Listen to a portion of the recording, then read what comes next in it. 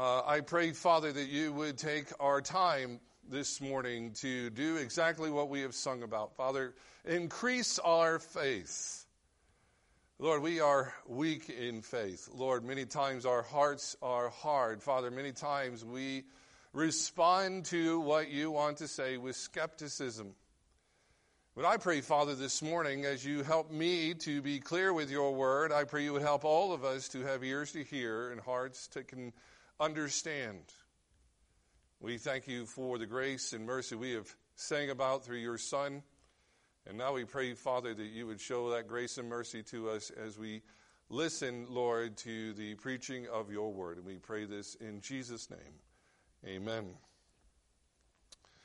My sophomore year of high school, we had a day at our school that was called Career Day. So this is around 1997. But this was a day where the classes were more or less focused on what you wanted to be when you grew up. I was in technology class, and the teacher in that class handed out a sheet of paper. On that sheet of paper were 3 columns. The first column was a list of careers, so like teacher, mechanic, nurse, a bunch of different ones. And the next column was what you needed to do to become one of those things. So 4 years of school, 2 years of certification, or whatever it was, you went down that road. And then in the last column was a list of the salaries, the average salary of somebody who did that kind of work. Now, all over this paper was a particular word. On the board, I can remember so very clearly on the whiteboard in the front of the classroom was that same word, and then the lecture that the teacher gave that day or for that class period used a particular word numerous times. That word was the word success. And it was very clear that day that the lesson that we were supposed to learn was that we were supposed to pick a career, do what was necessary, like go to college or get certified or whatever it was, that we would do that, and then we would go out into that career and we would make money, and that would result in, church, success. That was the lesson of the day. Now, if we're honest, everybody wants to be a success. Now, for most people, or I should say many people, they decide what they want to be when they grow up, and then they go off to college. And many times, for many, many people, they get there and they take their first year of school and they figure out, not what I want to do. And perhaps they begin to panic. Sometimes kids before they get to college begin to panic and think, I don't know what I want to do, and I need to know what I want to do so that I can be a, church, success. All right, and so then maybe you get through college and you start your career, and after a year and everything's no longer new, and you get into the monotony of getting up at 8 o'clock every day and coming home at 4 o'clock every day, and it's no longer exciting.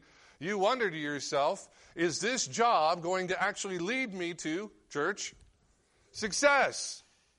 Perhaps you get a little bit further in your life. Now it's romance.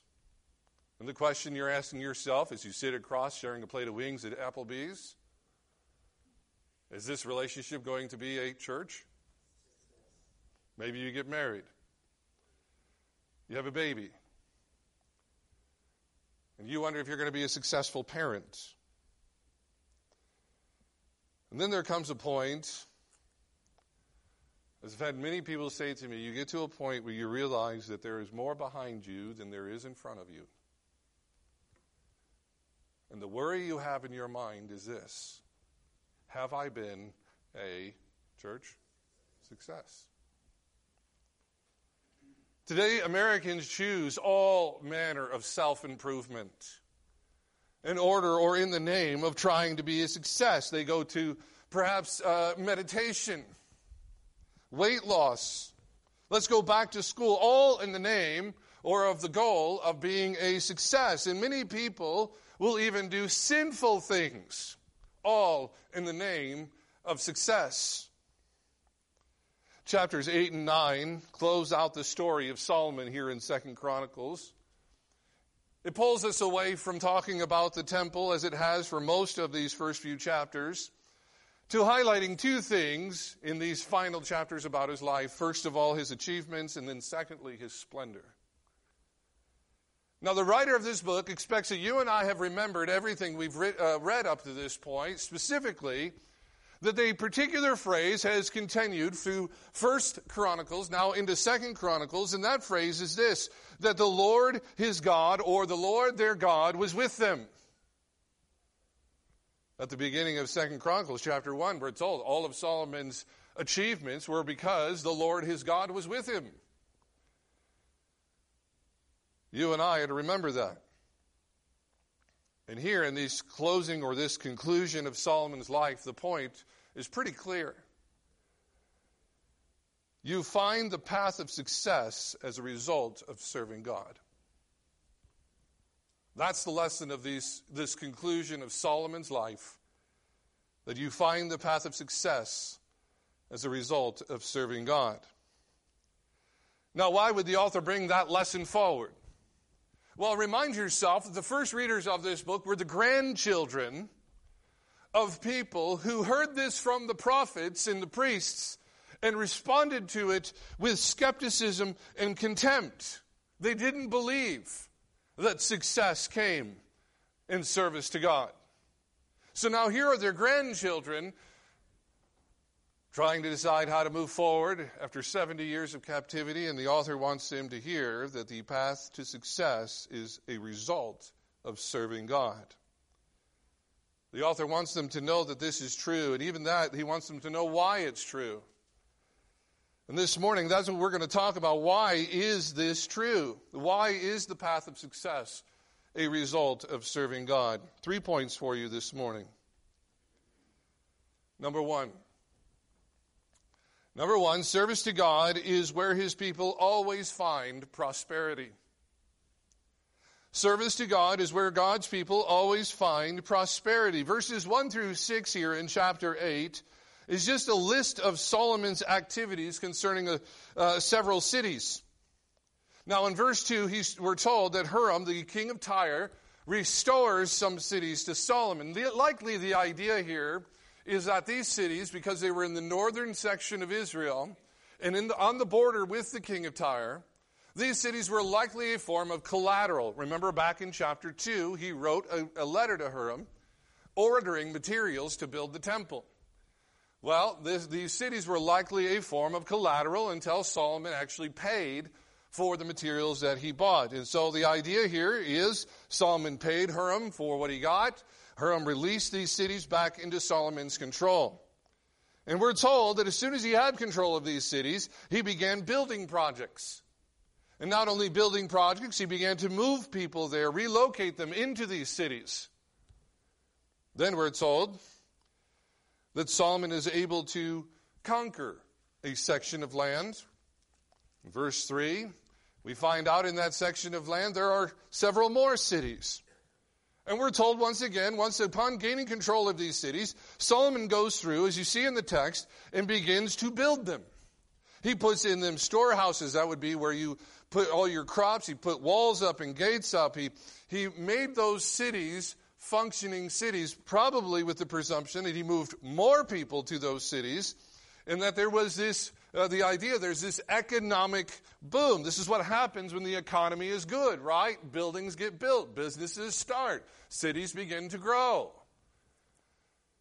Well, the idea here is these cities that he got back from Hiram, and these cities that he got by conquering this region of land, they made up the northern part of Israel, or the most northern part of Israel, and the most southern part of Israel, meaning that Solomon now had control of all major trade routes going through that area.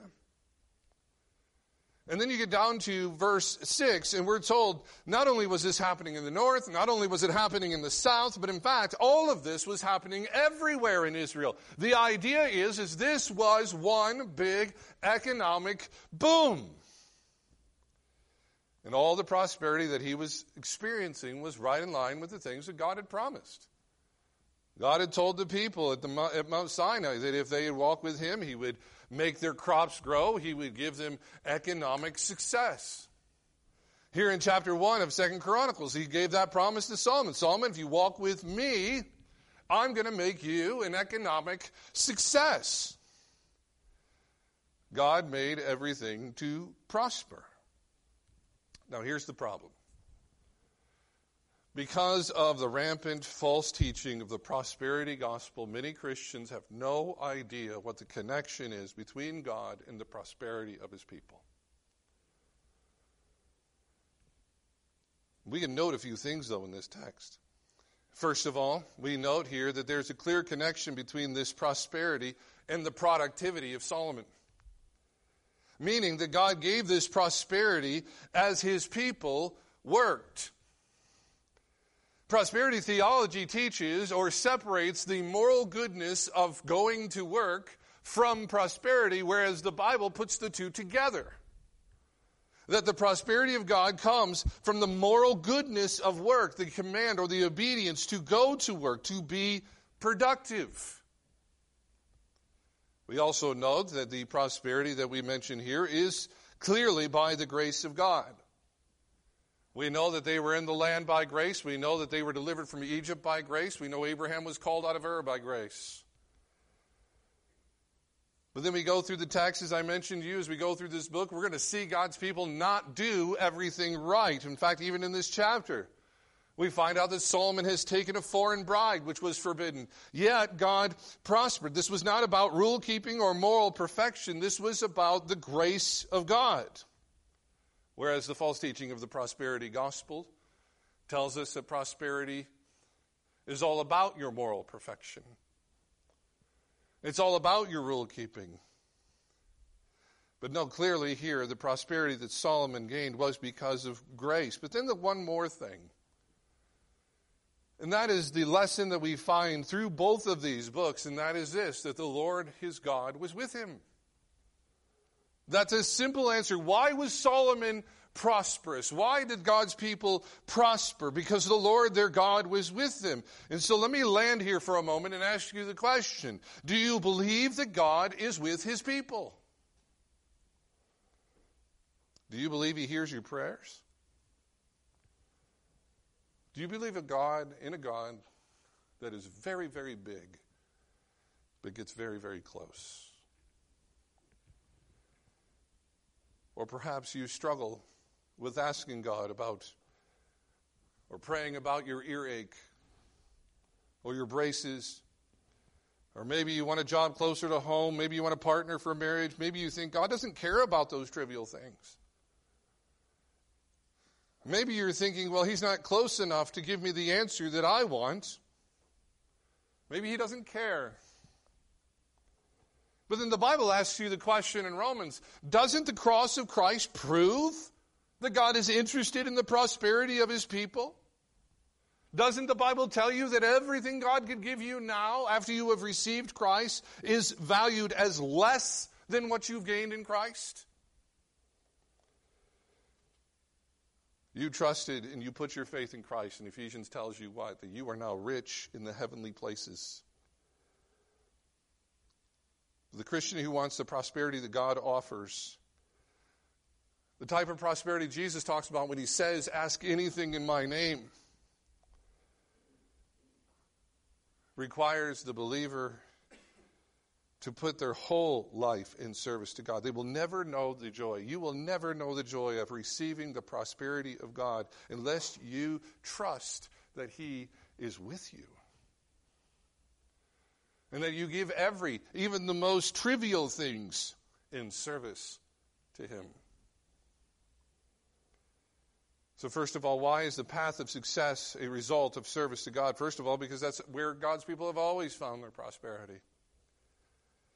You look around the world, and I say this physically, you look around the world and you look at those places where at one point evangelical or Orthodox Christianity once took root, you will find the richest people on the planet. You will find the people who find the moral goodness of work.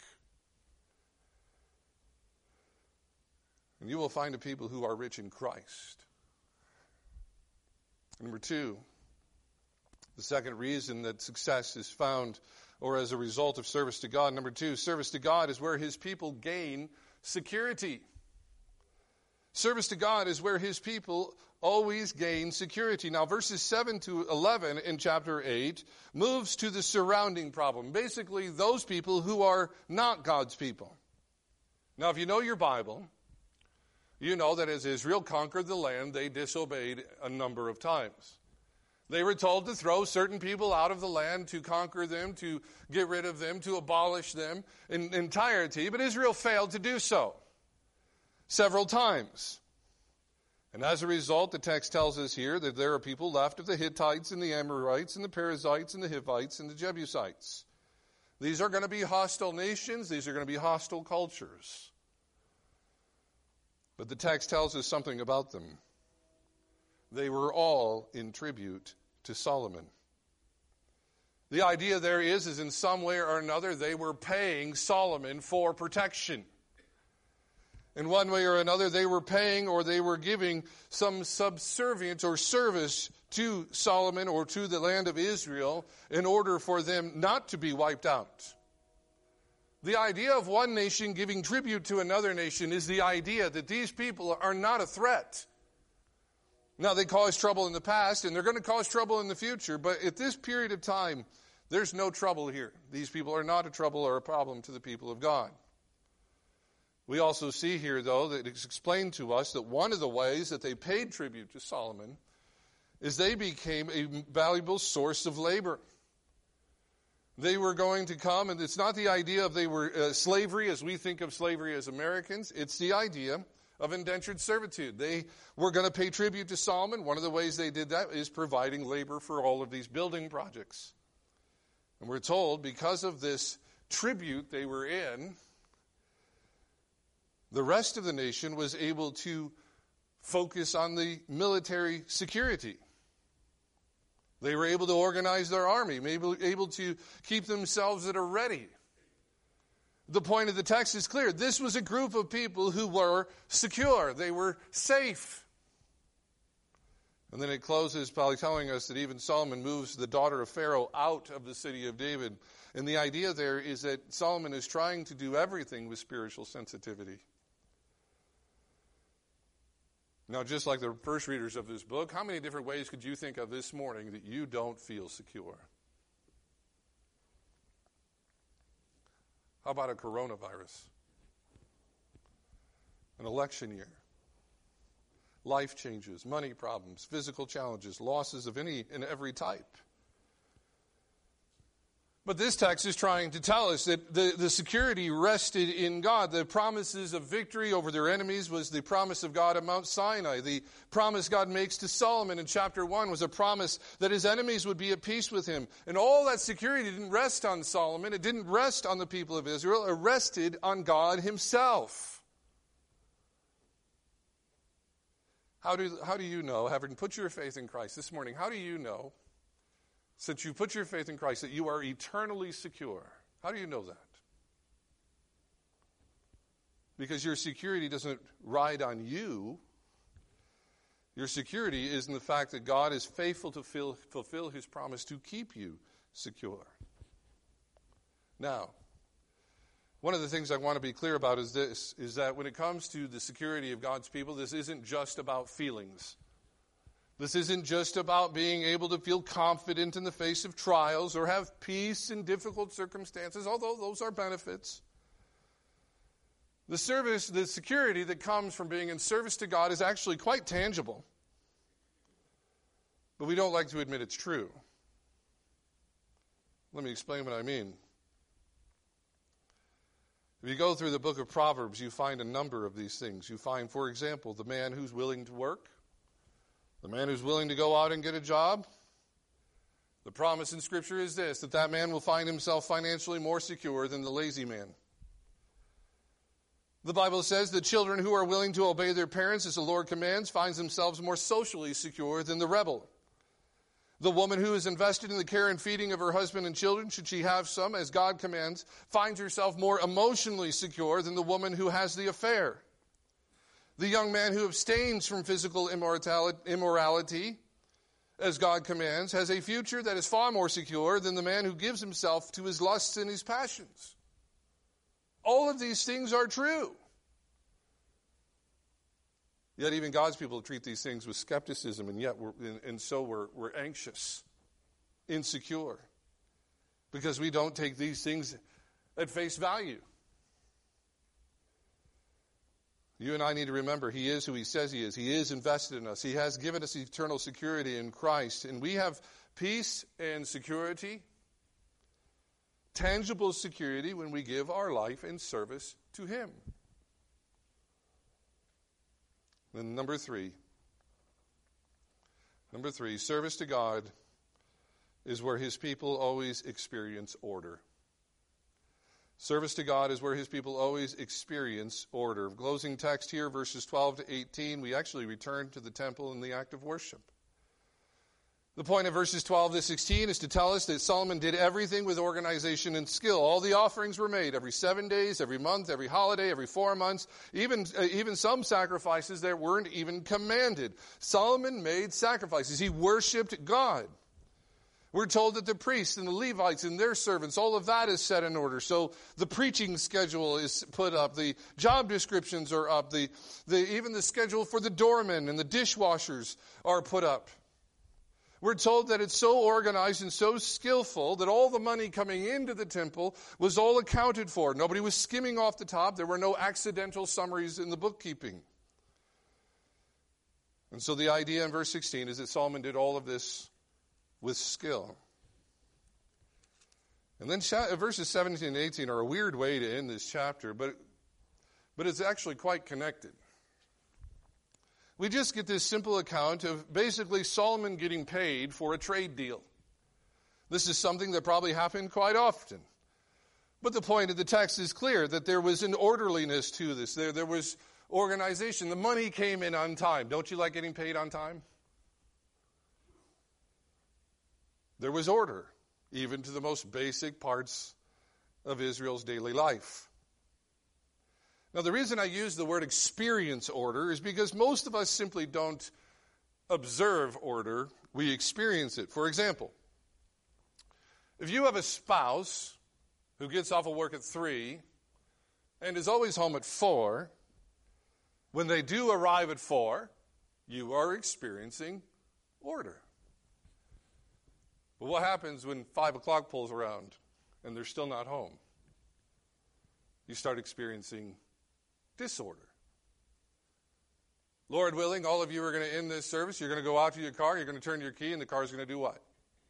It's going to start, and you're going to experience order. Somebody might go out there, turn that key, and their car won't start. And guess what they're experiencing? Disorder. The idea here is this: when the creator-creature relationship is where it ought to be, there is order. Now, when that happens, we actually even get to observe some miracles. What do I mean by that? Well, think about men and women. Men and women, if you didn't know, are very different. And not because they're different, there's a little bit of stress, sometimes difficulty, failures to communicate inside of a marriage. There's no natural order to marriage. And so you have strife and stress and so forth. But you take two people who are in right relationship with God, you watch the miracle as God creates order in a marriage. And you watch two things that are very different become one flesh. The Bible talks about this miracle when it comes to the body of Christ. The church is not full of pastors and deacons. It also has accountants and lawyers. God brings the church together according to Ephesians chapter 3. The baker, the plumber, the electrician, the railroader, the gymnastics teacher, the nurse, the maintenance guy, the police officer, the receptionist, all a part of a church. Guess what? It's really easy to form a group of people when there's a common interest. The community of the church should not work. Too many different pieces. Too many different people. Yet it does. Because God brings order into it. You see, we don't only just see order, we experience it. And for the people of God, order is always experienced when our lives are in the right arrangement with God, when we are in service to Him. Now, if you're a Christian this morning, you should know that God's gift to you in Christ is still greater than any promise of more money or security or perfect control. We as Christians this morning have received more in Christ than any in the Old Testament, but these things are still true. The path of success is still found, or is still the result of serving God. His people still find their prosperity in trusting service to Him. They still find their security not in being morally perfect rule keepers, but in trusting Him. And not just feelings of security, but actual security that comes from following the light of His Word. And God's people experience order when they invest in the lifestyle of the worship of God who creates order. That is the pathway to success. That is how you will find success. In service to God. Let's pray. Father, thank you for the trueness of your word. And I pray, Father, that we would take seriously these truths. The ultimate truth that any form of true and genuine success is found in service to you. And thank you, Father, for all the prosperity we have in Christ, all the security we have in Christ, and all of the order we have in Christ. And I pray you would take those truths and bring them into tangible evidence into our lives. And we pray this in Jesus' name. Amen.